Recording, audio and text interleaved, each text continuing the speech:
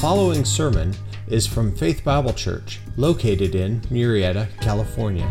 More information about Faith Bible Church is available at www.faith-bible.net. Would you welcome Dr. Alex Montoya, please? Hola, buenos dias. Well, it's always a real joy to be a part of this church and also be in this pulpit and share in Brother Chris's ministry. We are really good friends, and he is like one of a kind. I think you know that, don't you? He's one of a kind, and there's a phrase we use. You know, he was at Shepherd's Conference this past week, and that's one of the reasons why I come here is because he is taking a break and getting refreshed, and then I come and pick up the slack, you know, and so he can get a chance to rest.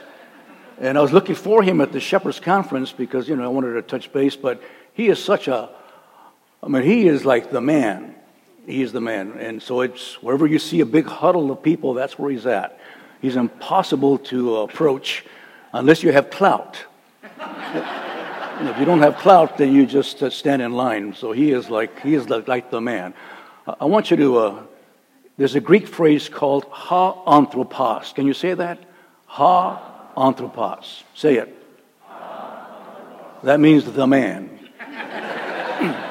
So from now on, that's the way you address him. He's like the man, okay?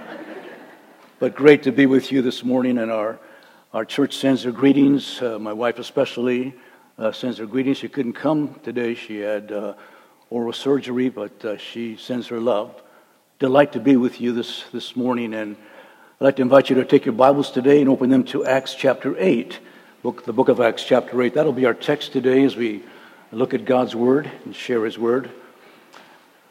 We're excited for your future. We're excited about your new facility, and we know that you may think you're like the children of Israel wandering through the wilderness, going from place to place, but eventually you'll get to the promised land. Amen or not? Yeah, we're going to get there eventually by God's grace. It's almost there. Acts chapter 8 is the account of one of the greatest sections of Scripture in the book of Acts. The book of Acts is about the church growing and people coming to Christ. And Acts chapter 8 is one of these great texts that highlights the importance of winning people to Christ. I've been concerned about California. You know, we have a lot of folks they're leaving California. Anybody here planning to leave California in the next 4 or 5 years? You're too poor. You're too poor to leave. That's probably your problem, isn't it? Yeah, folks are like vacating the premises. They're leaving to Tennessee, another nation like Texas, and places like that. And then they're leaving us behind. Well, we ought not feel bad about that because we have a job to do. Our job is to win California to Christ. Amen or not? That's our task. So we're not feeling sorry for ourselves. We say this is where God has us. We're here to win people to Christ and to win this godless state to our Lord Jesus Christ. That is our commission, our burden. And so I'm going to help us this morning to get ready for that. They tell me that the average Christian does not lead a person to Christ. That they go through an entire lifetime and never lead a person to Christ. Ashley came to Christ. But there are many of us that never lead anyone to Christ. And yet, that's what God has for us. For you and I to be involved in the whole process of bringing men, women, boys and girls to Jesus Christ. And so this morning, we're looking at the text of Acts chapter 8. Let's read the text together and then I'll walk through it. But an angel of the Lord spoke to Philip, saying, "Get up and go south to the road that descends from Jerusalem to Gaza. This is a desert road." So he got up and went, and there was an Ethiopian eunuch, a court official of Candace, queen of the Ethiopians, who was in charge of her treasure. And he had come to Jerusalem to worship. And he was returning and sitting in his chariot and was reading the prophet Isaiah. And the Spirit said to Philip, "Go up and join this chariot." And Philip ran up and heard him reading Isaiah the prophet and said, "Do you understand what you're reading?" And he said, "Well, how could I unless someone guides me?" And he invited Philip to come up and sit with him. Now, the passage of Scripture which he was reading was this: he was led as a sheep to the slaughter, and as a lamb before its shearers is silent, so he does not open his mouth. In humiliation his judgment was taken away. Who will relate to his generation? For his life is removed from the earth. The eunuch answered Philip and said, Tell me, of whom does the prophet say this, of himself or of someone else? Then Philip opened his mouth and beginning from this scripture, he preached Jesus to him. As they went along the road, they came to some water. And the eunuch said, Lord, look, water. What prevents me from being baptized? And Philip said, If you believe with all your heart, you may. And he answered and said, I believe that Jesus Christ is the Son of God. And he ordered the chariot to stop. And they both went down into the chariot, Philip as well as the eunuch, and he baptized him. When they came up out of the water, the Spirit of the Lord snatched Philip away, and the eunuch no longer saw him, but went on his way rejoicing. But Philip found himself at Azotus, and as he passed through, he kept preaching the gospel to all the cities until he came to Caesarea. May God bless his word. I've entitled our thoughts this morning, The Anatomy of a Soul Winner. The Anatomy of a Soul Winner. For us to look at this man, Philip. Anatomy. Takes me back when I was in the junior class in high school. And we were taking biology. And my assignment was to study the frog. That was my assignment. I'm from a small town in Imperial Valley. You know where that's at? Way down. And it's like 118 degrees in the summer. We're like 3 feet from hell. You know what I'm saying? That's where we're at. And this was like March or April. And my assignment was just to study the frog. So I got my .22 rifle, went out to find a canal. And I had to find a couple of bullfrogs. So I saw one bullfrog in the canal, and I shot him right to the head, number one. So I got my first frog. And then I had to capture a live one. So I captured a live bullfrog. Now this is spring, so it was pretty hard to find. But I got me 2 specimens, a dead frog and a live frog. Then I took the dead frog and dissected him. And took him all apart, rebuilt his skeleton. So I had all the skeleton of the frog. And you could see the bullet hole in his head. You know what I'm saying? We could see where it came. And then I took his organs and I put them in little bottles. So I became an expert on frogs. And you asked me about the frogs back then, I could tell you everything about them. The anatomy of a frog. I want us to look at Philip as we looked the anatomy of a soul winner. We look at his life, and then you can examine your life to see if that is your life as well. Am I a soul winner? Am I the kind of person that God can use to bring someone to the Lord Jesus Christ? Now, there are five distinct characteristics that we're going to see in this man called Philip. 5 outstanding traits that surface as we examine the anatomy of a soul winner.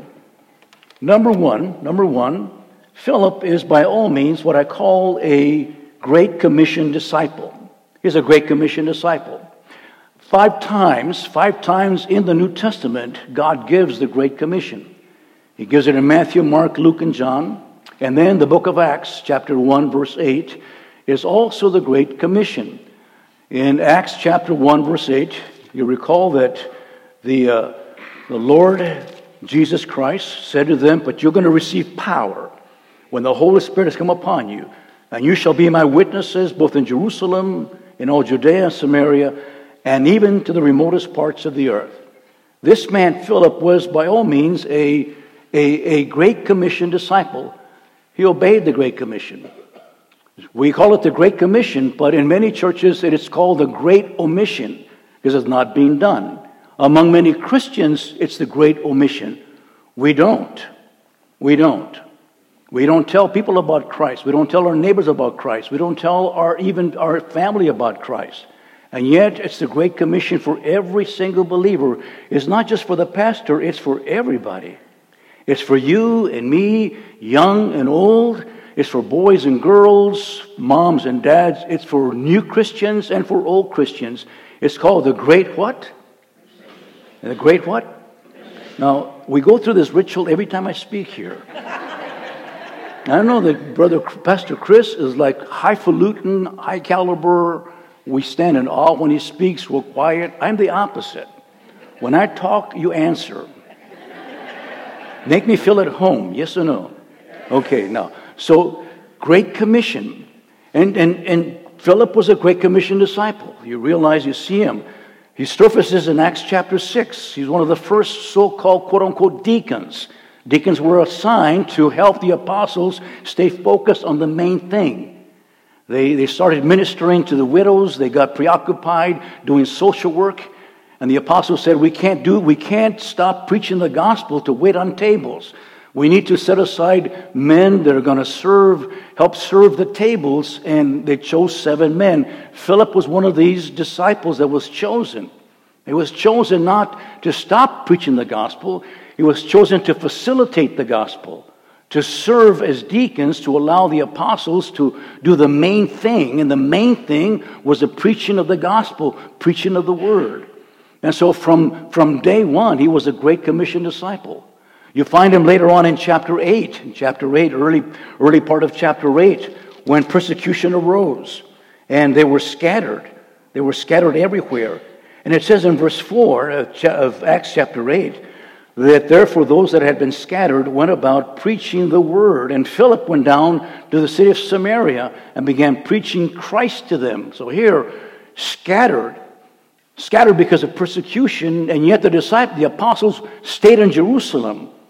The early church was spread by lay people. There were the lay people that were scattered everywhere, preaching the gospel, and Philip was one of these.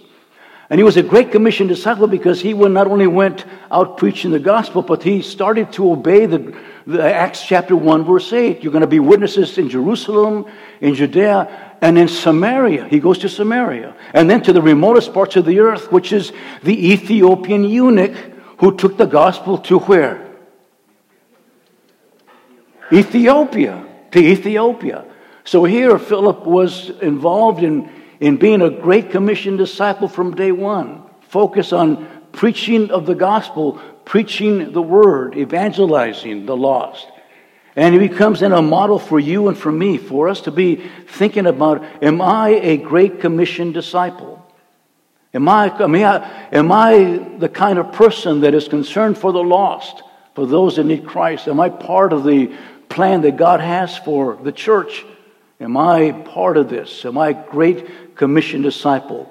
For Jerusalem, Marietta, for Judea, people's sections around, for Samaria, those that are not like us, the remotest parts of the earth, going everywhere around the world, sharing Christ. And that is Philip. Notice the second characteristic of this man. He was a Spirit-filled disciple. To be a soul winner demands that you and I be filled with the Spirit of God.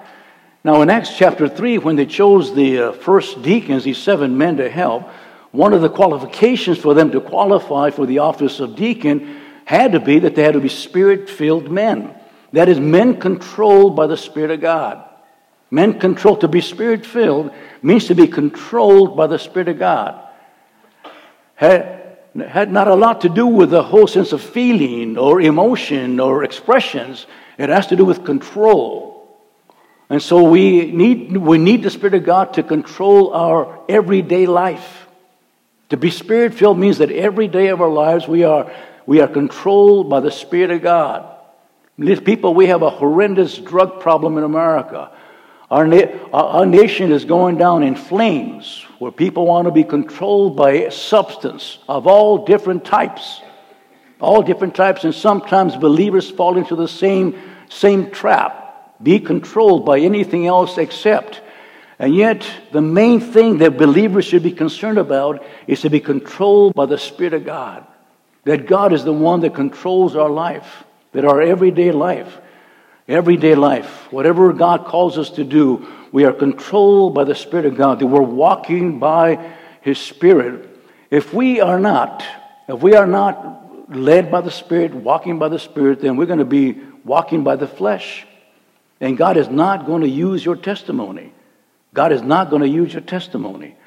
I recall working in a warehouse when I was going through seminary, and one of my lead men was a foul man. And he was like everything else but. And I was praying to lead him to Christ. And I was working to evangelize him.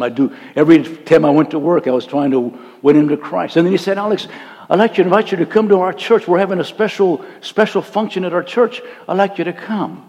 I said, aha. So he goes to church. I'm going to go and see. And sure enough, I showed up.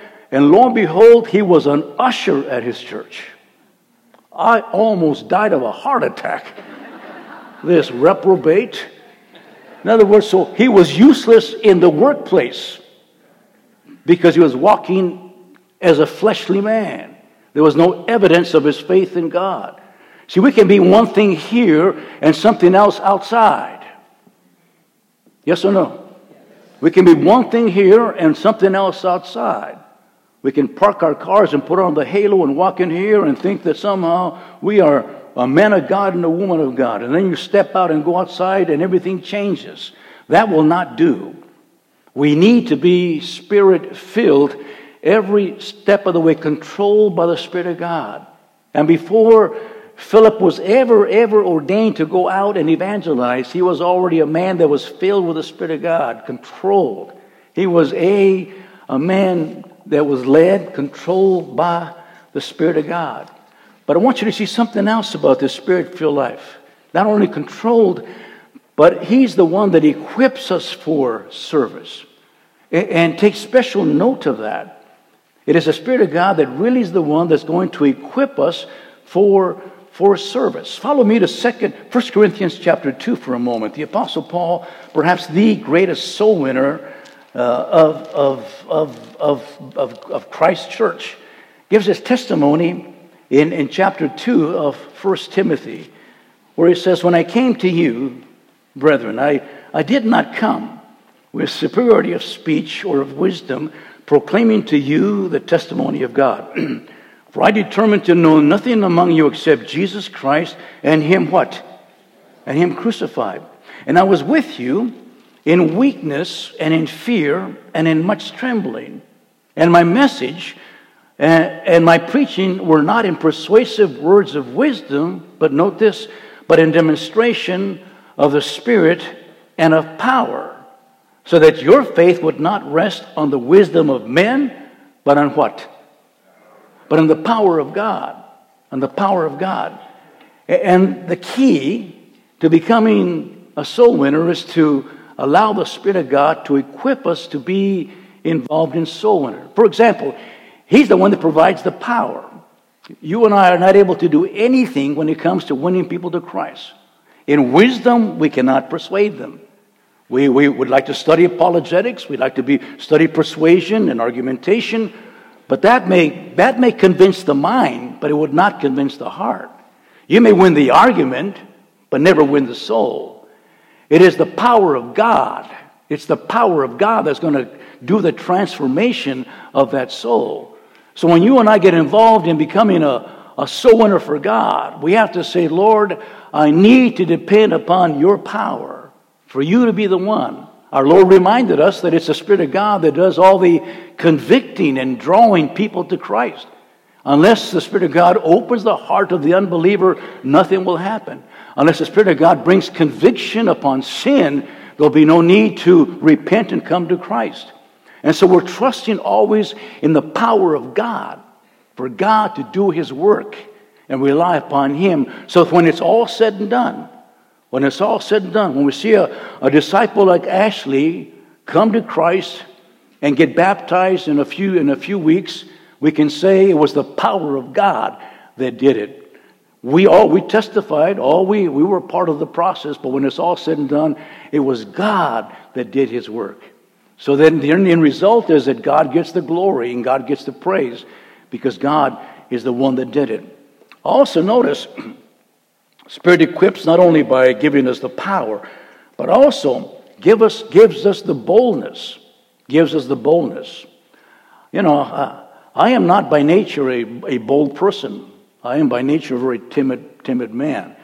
So when it comes to, talking about Christ, I need some boldness. I'm not exactly a roaring lion. I'm not like Pastor Chris. He can talk to anybody about Christ. And then there's us. You know what I'm saying? It's hard for us to open our mouths and begin to talk about Christ. So we need special boldness. And that is a common trait. Fear is a common trait. We just read Paul. I was with you with trembling and fear. The Apostle Paul, yet that's what he says. And we read, for example, go to chapter 4 of Acts. Go to chapter 4. In the early days, they met together when they were being persecuted. They met together and they prayed. Look at verse 29. As they met together, the apostles prayed. He says, now, Lord, take note of their threats and grant that your bondservants may speak your word with all what? Confidence, with all boldness. So we pray, Lord, give me boldness. I need boldness. Look at verse 31. And when they had prayed, the place where they had gathered together was shaken, and they were all filled with the Holy Spirit and began to speak the word of God with all what? With all boldness. So it's the Spirit of God that gives us boldness. Did you know, people, that the average pastor doesn't go out door to door? The average pastor is even afraid sometimes to preach the gospel from the pulpit. And the main reason is lack of boldness, fear, intimidation. It's a difficult thing. The hardest thing for the Christian, and I confess to you, the hardest thing of being a Christian isn't preaching, isn't leading the church, it isn't dealing with problems. The most difficult thing for me to do is to go out and talk to people about Jesus Christ. Because by nature, I am not a bold person. I need to rely upon God to give me boldness to preach the gospel of Jesus Christ. Anybody else like that in this auditorium? So we need to ask God, Lord, give me boldness. Give me the courage that I need to go out and preach the gospel of Jesus Christ. Give me, if I can use the expression, give me the guts, my Lord, to go out and talk to people about Jesus Christ. He provides them the power, provides the boldness, and also provides the guidance. I want you to note this carefully, because sometimes we can live in an attitude of guilt. We can live with, and I don't want you to live in an attitude of guilt. My being here this morning with you is not to put a guilt trip on you, but to help you become a more effective soul winner. The Spirit of God also is the one that's going to give us guidance. In chapter 8, in this account of Philip's winning the Ethiopian to Christ, you find, for example, the Spirit of God guiding. It says in verse 26, for example, the angel of the Lord spoke to Philip, get up and go to the road which descends from Jerusalem to Gaza. There were 2 roads from Jerusalem to Gaza, 2 roads, and the Spirit of God said, I want you to take the desert road. So direction and guidance. In verse 29, the Spirit of the Lord said to Philip, get up and join this chariot. Notice how God is guiding this man, guiding this individual, not only to the place, but also to the person. In other words, when you board a plane, American Airlines flying to Dallas, it is not like you have to speak to everybody on that plane. That's not what it's about. It's about saying, Lord, guide me. Guide me to the person that I'm going to sit next to. And guide me to the seat and to the place and to the person. God will be doing that. See, God is going to arrange a divine encounter. A number of years ago, we lived in another town close to the church, and we had some neighbors moving in. And so I opened the curtain from our bedroom and looked at the house where they're moving in, and there he was, the guy moving in, and he had a motorcycle with a leather jacket on. And I said, oh boy, there goes the neighborhood. You know what I'm saying? Hell's Angels moving in across the street. And he was a rough character, a really rough character, a kind of a mechanic type person, rough character. I said, oh God, there goes the neighborhood. And then I said, well, we want to befriend these people, and I want to invite them over. We're going to invite them over for lunch. And so my wife said to me, now be careful. Don't start preaching to them right away. Kind of slowly work it in, but don't just lay in. Don't go for the jugular or off the bat. As soon as they walk in, grab them. Don't do that, just kind of. And so I did. So we just sat down for a cup of coffee right by the pool that we had. And then he said, hey, what about the second coming of Jesus?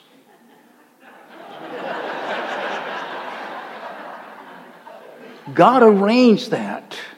And it wasn't long before he came to Christ, his wife came to Christ, they came to our church. God arranged that. See, God is the one that's going to arrange these circumstances for you. We need to trust God for him to guide us and place us and look for the divine appointment that God is going to make. He's always making them for us. Problem is, we don't always see it. We don't always even ask for it. We don't even take advantage of it. It's important for us. I recall reading years ago about this hijacked plane that they had hijacked in East Africa. And it was hijacked and was supposed to fly back to Ethiopia. And as they were flying back, it was obvious the plane was not going to make it. They were going to run out of fuel. And there was a missionary couple on the plane. And the missionary couple, he looked at his wife and he sighed at the situation. Ha, he said. So he got up and started going row by row, talking to people about Christ, knowing the plane was going to go down, knowing that he was going to die. And he kept on talking and talking during the ordeal and leading people to Christ. And he would look back to his wife and he said, one more, and he would come on and one more. He kept on. That was a divine appointment. They perished in that plane. But he didn't perish alone. He led other souls to Christ.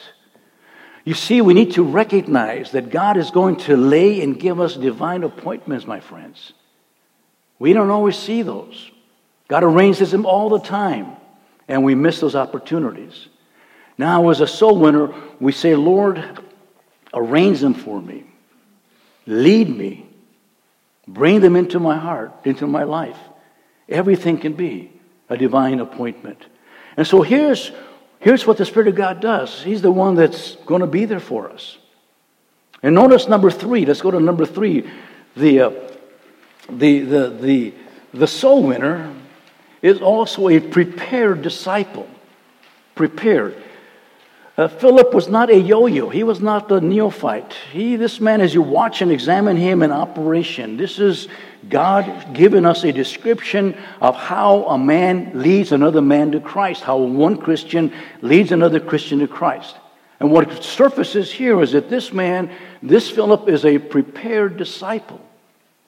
In other words, he is equipped to do evangelism. Equipped to do evangelism. The average believer in our churches is not equipped to do evangelism.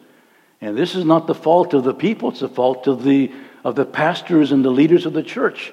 We need to equip the saints for the work of ministry. And part of that is to equip them to also be able to share the gospel of Christ. So Philip was a prepared disciple. For example, he knew the gospel. He could nail the gospel down. And the gospel is very simple. It is that Christ died for our sins according to the Scriptures. That he was buried and he rose again from the dead according to the Scriptures. The gospel is about Jesus dying for sinners. It's about Christ paying the price for our sins. That's the gospel. It is not all the other stuff that is also in the Word of God. We can preach a lot about the things of God, and we cannot preach the gospel. We can talk about go to church. We could talk about preserving the life of the unborn. We could talk about a lot of things and miss the gospel. Miss the gospel. The gospel is about the blood of Jesus Christ. I used to teach preaching at the Master's Seminary, and I would listen to sermons. And I would always tell the fellows, listen, you always have to take us to the cross. Take us to the cross. And then when they would get done, I would say more often than I wanted to say, you missed it. There's no blood in your sermon.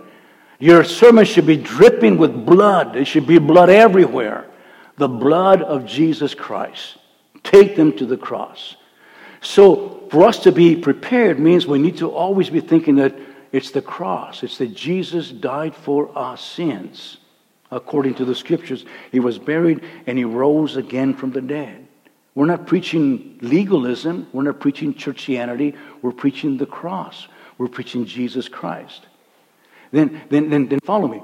You also you need to know how to present it. How to present it. How to begin the process and then take them through the gospel presentation, just like Philip did. He started preaching Jesus to him, and he took him step by step and led him every step of the way, where he then was asking, now I believe, can I get baptized?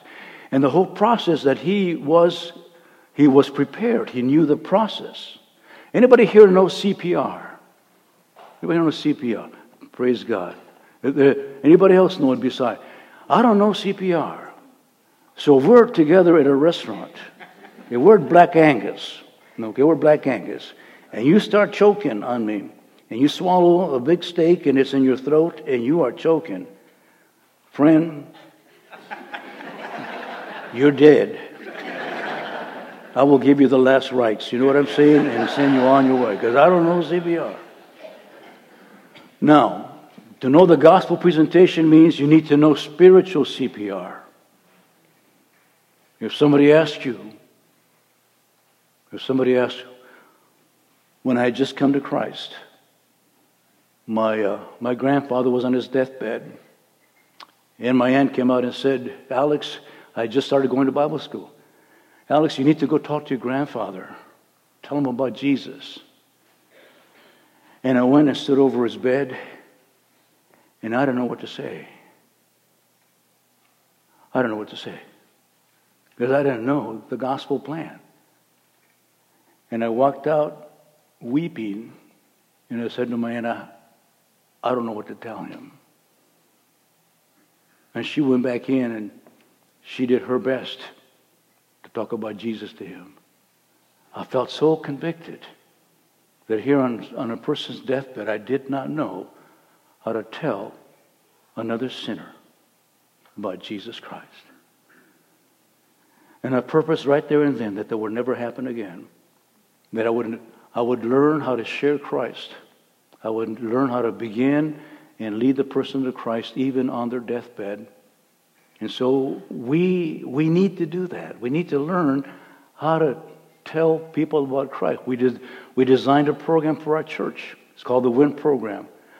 And we want everyone that comes to our church to take that class. I said, before you die, you need to take this class.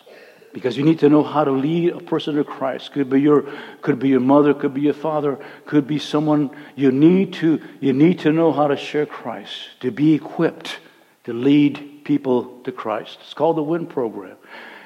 It's how powerful the gospel message is. We had a fellow taking it. His name is Paul Gaynor. He's already with the Lord. And he was taking the class, and he had to memorize the gospel plan. He had to memorize the gospel plan and all the verses.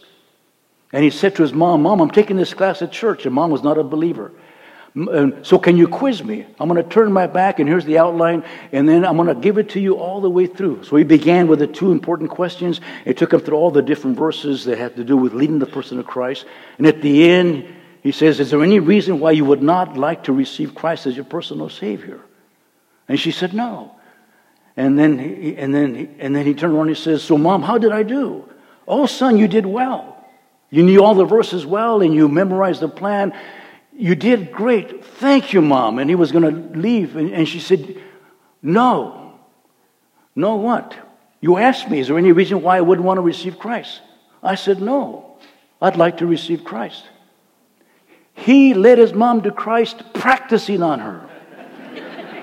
Figure that one out. See, that's the power of the gospel. See, it's not in the presentation, it's the gospel itself. It's the power of God for salvation to everyone who believes.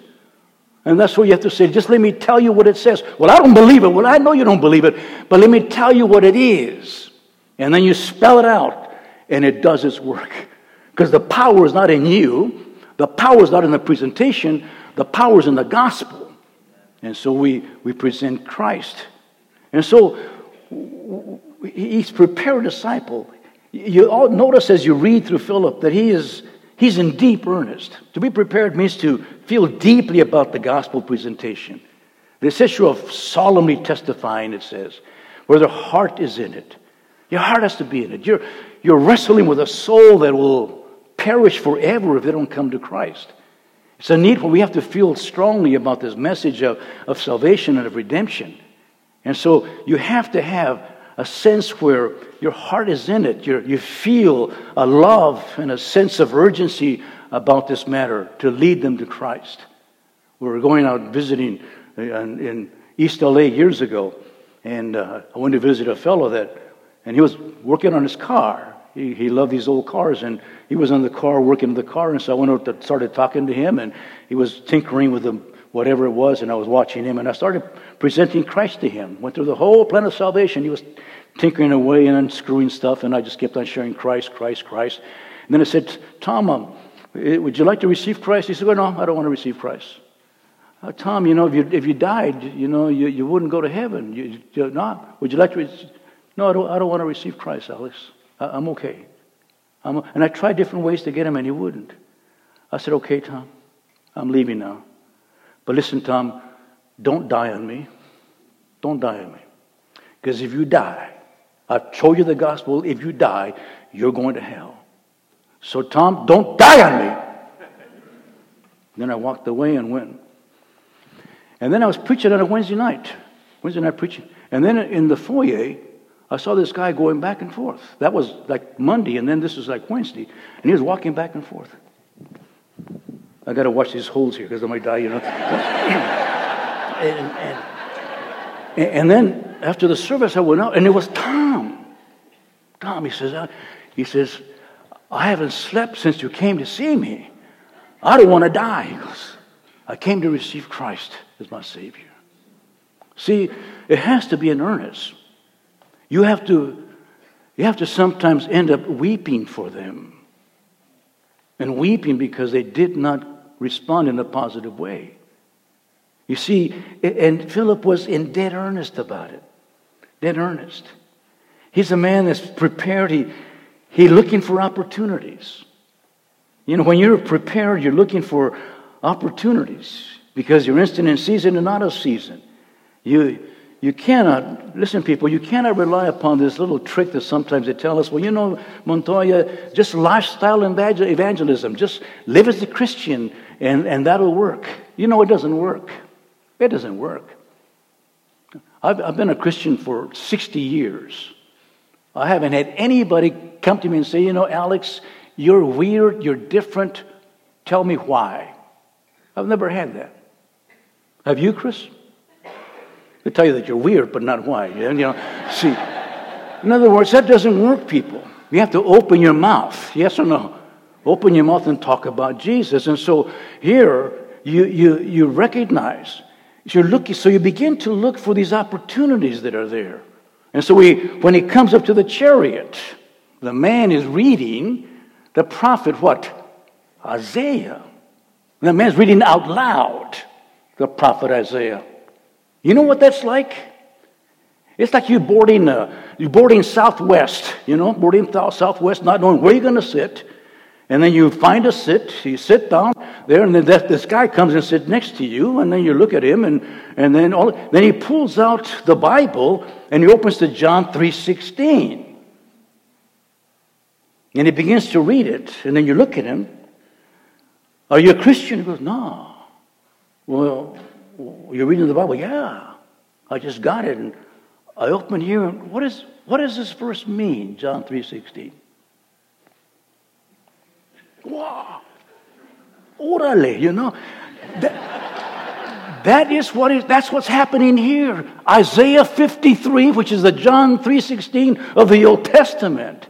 The door wide open. Do you know what you're reading? You have an opening line. You have to prepare an opening line. Do you know what you're reading? Well, no, unless somebody tells me. See, you need an opening line. Do you have one? My opening line is this: if you were to die today, Ma'am, would you know for sure that you'd go to heaven?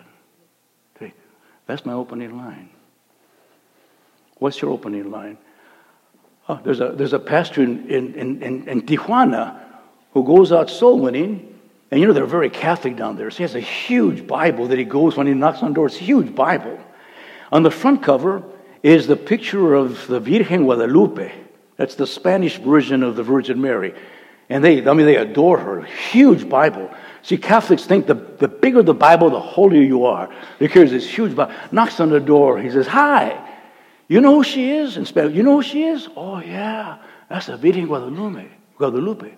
He says, "Do you know her son? Do you know her son? Let me tell you about him." And he goes from there to preach Christ. You see, you need an opening line. The man had an opening line. You need an opening line. And then you go for the soul. He preached Jesus to him. You preach Jesus. This is the hardest thing to do, to go right to the jugular, to preach Christ to them, to bring them to the point of them coming face to face with the Lord Jesus Christ. See, sometimes we're afraid to offend people, so we never pose the question. We never ask them. We never preach Christ to them because we're afraid to offend. Friend, don't be afraid to offend. Don't be afraid. You can apologize in heaven if you offended them. You know what I'm saying? But do not offend. Don't be afraid to offend. Preach Christ to them. Prepared disciple. That's what he was. Now, my question to you is, are you a prepared disciple? If you were invited to somebody's deathbed, would you know what to say? If the answer is no, then friend, we need to resolve that. Need to resolve that and learn spiritual CPR, that you would know how to lead a person to Jesus Christ. Number 4, the anatomy of a soul winner. This man was absolutely conscientious. Conscientious. What I mean that he was a holistic disciple. He was a thorough churchman. You follow him, and he didn't just give the guy the 4 laws and send him on his way. He didn't just talk spiritual stuff and then count his gospel a notch in his gospel gun. No. He was after a convert. He was after bringing somebody real to Christ. He was after a genuine person coming to Jesus Christ. Understand that. Understand that. We want them to be really, truly converted. We have too many false professions, too many people out there doing this and doing that, and yet not truly coming to Christ. He was truly after a true convert to the Lord Jesus Christ. That's why he preached the Scriptures. That's why he preached Jesus. He went for the heart conversion. He already had an experience with Simon Magnus a few days before, a false professor. He wanted someone real. And therefore, we need to do that. We need to always be after a real decision for Christ. I recall a man came to me on a Tuesday and he said, Pastor, I think I want to receive Jesus today. I said, I don't think you're ready. I don't think you're ready. Here, I want you to read this Gospel of John. I want you to go read it totally. And then next Tuesday, same time, it was 11 o'clock in the morning, same time, you come and see me, and then we'll talk about receiving Christ. And then he went home. He didn't get upset, he just went home. 11 o'clock the next week to the hour, he came, knocked at the door. I opened the door, there he was. He says, I read it, I'm ready.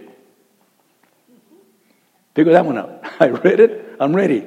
And sure enough, right there, we led him to Christ. And he was a thorough disciple through and through all of his life. In other words, we need to be. He's conscientious. He's conscientious. Did you notice how he even talked about repentance and even baptism? Even baptism. Because when you come to Christ, you want to make it public, yes or no? Make it public. People say sometimes, well, Montoya, if I come to Jesus Christ, do I have to give up drinking? I said, that and a lot more. I'm shacking up, Montoya. If I come to Jesus, do we have to get married? That and a lot more. Isn't it true? Yes or no? Talk to me now. Yeah, and a lot more. Like get married and then be a good husband. Yes or no? And then get a job, right? And work. Yes or no? And provide. Yes or no? And take care of the parents. Yes or no? And raise the kids. Yes or no? Should I continue? So, see, in other words, he is thoroughly. And see, if the reason why sometimes we don't lead folks to Christ is that we're not good churchmen. We're here at Grace Bible Church, we're like little butterflies that show up and then leave. No commitment, no real involvement. You can't lead people to Christ because you don't know where to take them and what to tell them. You need to be a thorough disciple. And when you bring them, say, come to Christ. Your next step is to begin to read the Bible, and you need to get baptized. And I want you to come to church. Yes or no? And you bring them to church. That's what Philip did. He was conscientious. He was a thorough churchman. He was involved in discipling this individual, and this eunuch was responsible to go back and bring the gospel to his own nation. That's what he was designed to do. You see, people of God, that's what we need to do. I was at Shepherd's conference, and I came across one of the folks from Grace Community Church. And he goes, "Hey, Alex, hey, Pastor, how's so-and-so doing?" Mentioned a member in our church. That over 20 years ago, he led him to Christ. He worked with him, led him to Christ. And then he goes to Grace Community Church, and we're like almost 20 miles away. He picked him up at his home and took him to our church and introduced him to our church and then kept tabs with him. 20 years later, he's asking me, "How's the man doing?" I said, "The man's a deacon now. He's serving God. His wife came to Christ." You see, he's still concerned about that disciple that he led to Christ and brought him to the church. That is what it means to be conscientious people, for us to be concerned about those that we lead to Christ. And then number 5, this man is passionate. Philip is a passionate disciple. By the way, he's called in the Bible Philip the Evangelist. That's his title, Philip the Evangelist. I mean, when they give you a title, hey, when God gives you a title, it's because you earned it. And he's an evangelist. He was passionate. He was like Paul. He wanted to preach any place and everywhere. He was preaching here. Once he's done with the Ethiopian, he's on his way. Any place he goes, he's preaching Christ, preaching Christ, preaching Christ. He is passionate. He is passionate. Like Paul was passionate. Our Lord was passionate. John Knox, he prayed, "Give me Scotland or I die," is what he said to God. I want to win people to Christ. I want to win people to Christ. And for you and I to be a soul winner, we need to be passionate about bringing people to Christ. Some of us used to be, we're not. Some of us are here and you've heard this, but we need to develop a passion for those that do not know Christ. Need to be concerned. That you be concerned. When I came to Christ as a sophomore in high school, I wanted to win my little classmates to Christ. And I started preaching. I preached legalism, but I started preaching. I wanted them to come to Christ. And I didn't know what I was talking about half the time, most of the time. But I knew that God was, and there was a hell, and they needed Christ. We need to get passionate. Don't let anything keep you from doing that. Beware of getting sidetracked and doing other stuff. Beware of lukewarmness. Some of us have no zeal, no fire to win someone else to Christ. We need to ask God to give us a zeal. Beware of doubts. Beware because somehow you led someone to Christ and it wasn't for reals. Don't worry about that. You leave it up to God. Just do the job. Get out there. Some folks like to criticize methods. Some of you don't get involved in soul winning, but you're always criticizing. Shut up. Get out there and do it. Do it your way. If you don't like the way I fish, you fish your way. But count the fish. That's how the method is true. And then, by all means, don't get sidetracked by following the wrong doctrine.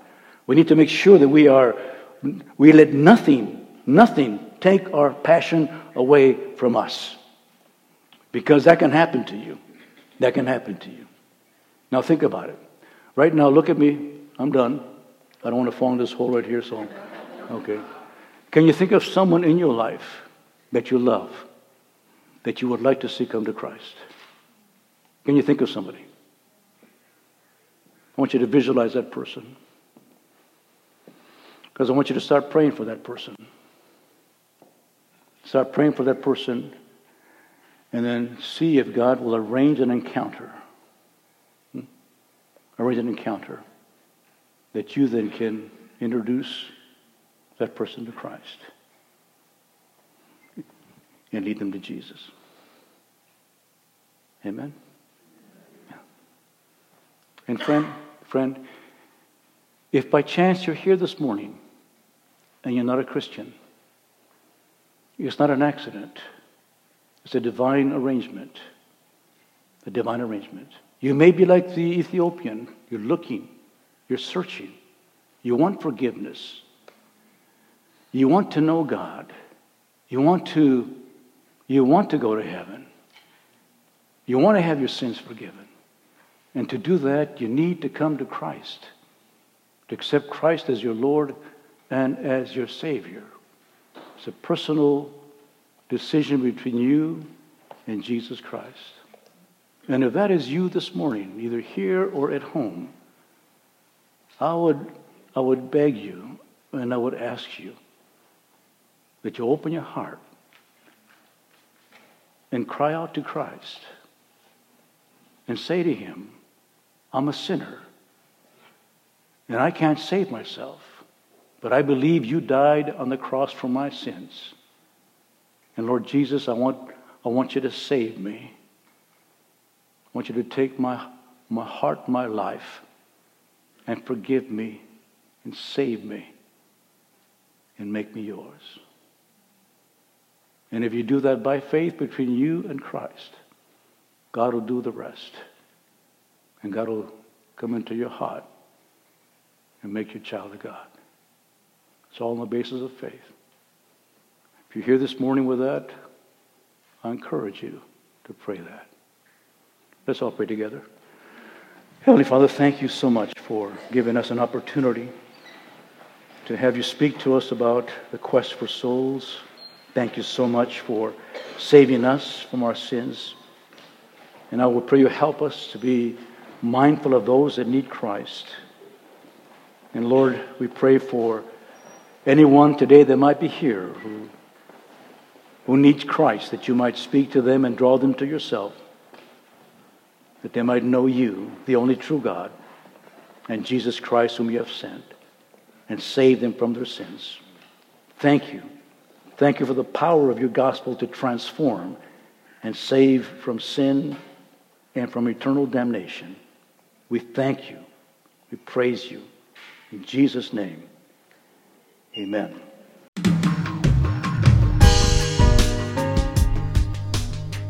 Thanks for listening today. Sermon audio from the last 3 years is available by podcast, and a larger archive from Chris Mueller and Faith Bible Church can be found at media.faith-bible.net. And if you would, please leave us a review on iTunes. It helps a lot. Thanks, and have a great day.